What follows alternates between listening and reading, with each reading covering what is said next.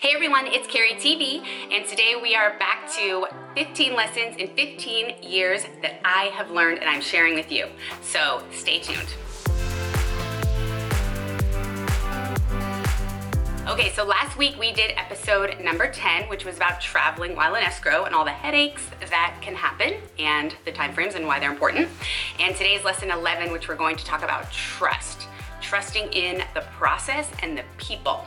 Now, if you haven't subscribed to Carrie TV, subscribe below so you get all the latest and greatest of LA real estate in your inbox every week. So let's talk about trust. Why is this so important? So the lessons I bring up on this show are the things that I'm saying or talking about every single week.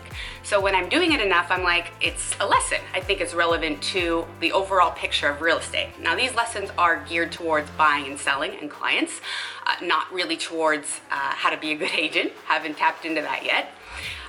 So with trust, when you're taking that leap of faith and you're buying or selling, you want to pick an agent that you can trust. Now, of course, that seems obvious. Well, if you don't know this person that well, or maybe they're a part-time agent or don't sell that many houses, it's hard to know that they're really going to know what to expect and have your back during the process.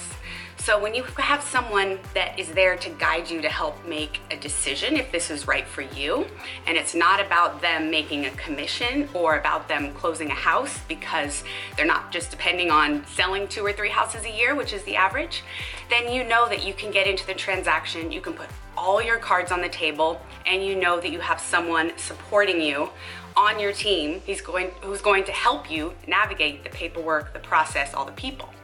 Now, on top of having that agent of trust, that agent will build a whole team around you, a little army or a soccer team, and all the different people involved. There could be up to 20 with escrow, title, lenders, stagers, interior designers, service providers. So when they help refer a list of people that they know and trust, they can help you with information and decisions when it comes to buying or selling as well.